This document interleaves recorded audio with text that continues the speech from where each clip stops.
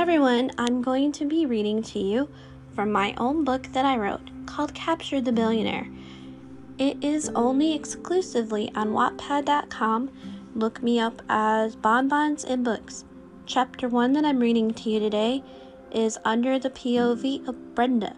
Then the next one will be Aaron, and so forth. So it'll go back and forth to Brenda and then to Aaron, if that makes sense to you. Enjoy. I hope you're staying home and staying safe. Let's begin. I never thought that I would end up back home here at Haven Creek, but here I am once more, right back in North Carolina. At least this town never changes. The ocean, the beach, it was like stepping back in a time warp. It never faltered. I did not have any set plans for my life, not like I once did when I left Haven Creek. I had huge plans for my life then. I moved to New York City when I was done with high school. I got into college over there in New York, and I was going to study photography and journalism. I was going to be a news reporter. You know, be the next Lois Lane in the world. Brenda, we are going to town. Want to come with us? My mother calls to me from downstairs. No, Mom, I'm fine, I say.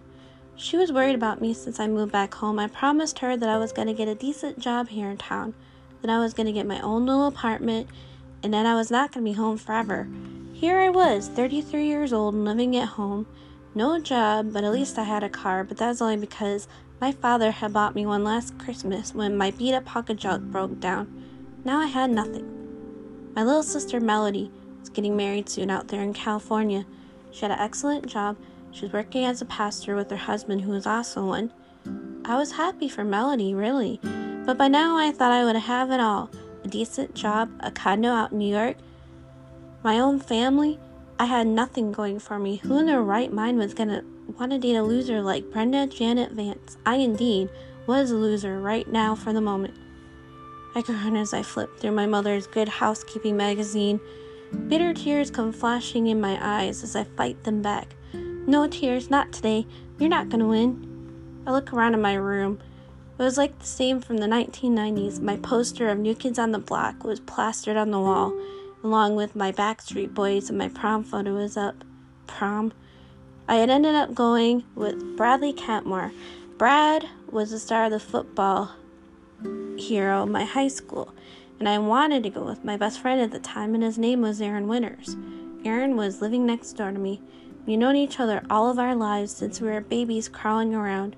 I was the popular one. Aaron was the geeky brain. We were out of each other's class range, and I had a huge crush on the boy next door. He didn't feel the same way about me. That was part of the reason why I wanted to move far away from Haven Creek, to forget my heartache with Aaron. I could have talked to Aaron for hours about nothing. That was how close we once been to one another. Now Aaron was a perfect stranger to me. I still get a Christmas card from his mother back when I used to live in New York. His parents owned the house next door still. Now they had a little vacation home out in Alaska that Aaron bought for them a few years ago, so we didn't see the winters as much anymore. I never told Aaron how I felt. I was not smart enough to win his heart. He needed a brainiac, a smart genius like himself. I was the airhead. I brushed tears aside from my eyes, and I tried not to dwell on him too much while I was home. I tried and I tried, but every damn thing reminded me of him when I was back home, and I was afraid that was going to happen. I think I needed to change this bedroom. I wondered if Mom would care if I give this 90s room a makeover so that maybe it would be Aaron-free of memories. My cell phone rings. It was my sister calling me. Mel, I answer. Hey, you're back home. Why? She wonders. Back in New York, I did not answer family too much. I did not want them to know the shameful truth why I had to come back home.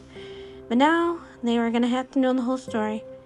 Yes, I'm back home and I'm living with Mom, but I am job hunting and I'll get my own place, I promise her. Good for you. I have a question to ask you, she mentions. Yes, I say.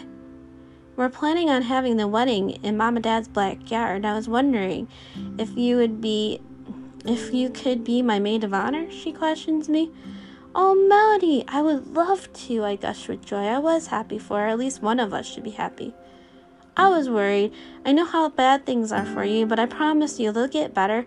Have you read The New Yorker lately, she wonders. Not really. Dad got it in the mail the other day, I tell her. Why? What's the big deal? Aaron is on the front cover, she mentions. I rush downstairs and I grab my dad's mail from the kitchen and I find the magazine. There was Aaron, splashed on the cover of the thing, smiling with his arms crossed, looking as handsome as ever. His brown eyes look back at me. My heart skips a beat as I flip through the article. Do you see him? Wow, he's changed, huh? She laughs. He sure has. He looks great, I sigh. I see a photo of geeky Aaron from our high school days and a photo of him now. He was perfection, if not better. He really was handsome. My heart aches to look at him. I would not ever have him. I bet he had dozens of women in and out of his life by now. And I also bet he had a steady girlfriend about now. God, he's gorgeous, I mutter on accident out loud. Are you not over Aaron? My sister asked me in a teasing tone. Me? Am I over Aaron? Please, the time has passed. That was so long ago. I bet he doesn't even remember me. I have had boyfriends since him, and I'm sure I will move on, I fib. I talked to Aaron by email. I invited him to the wedding, she informs me. I suck in my breath. Was he going? He declined. He told me that he was happy for me, but he was busy, and that he got me a huge gift and it was coming in the mail. He writes cards still like he's my big brother, just like old times, Melody mentions. Well, good for him. I'm sure he is busy, I sigh. I was not going to like coming back to Haven Creek. He wouldn't come back to Haven Creek either. Why would he have time for this place when he could travel all over the world wherever he wanted to go? I'm sure he is not coming because you will be there, she states. So, I sigh, you both need to talk to each other. Get this over with. You were best friends. Were best friends, I remind her sternly. I tie my long black hair in a bun on top of my head. You still are best friends. I'm sure he will not come to my wedding because he's missing you, his best friend. Why else would he not come? She challenges me. He's a billionaire. Why would he want to come to a wedding? He's running $1 million software company. I'm sure he does not have time, like he says, I sigh. Look, I have to go. I'm sorry to bring him up, but I wanted you to know. I mean, think about it. He is not coming because he's not ready to face you. Why else would he not bother to come?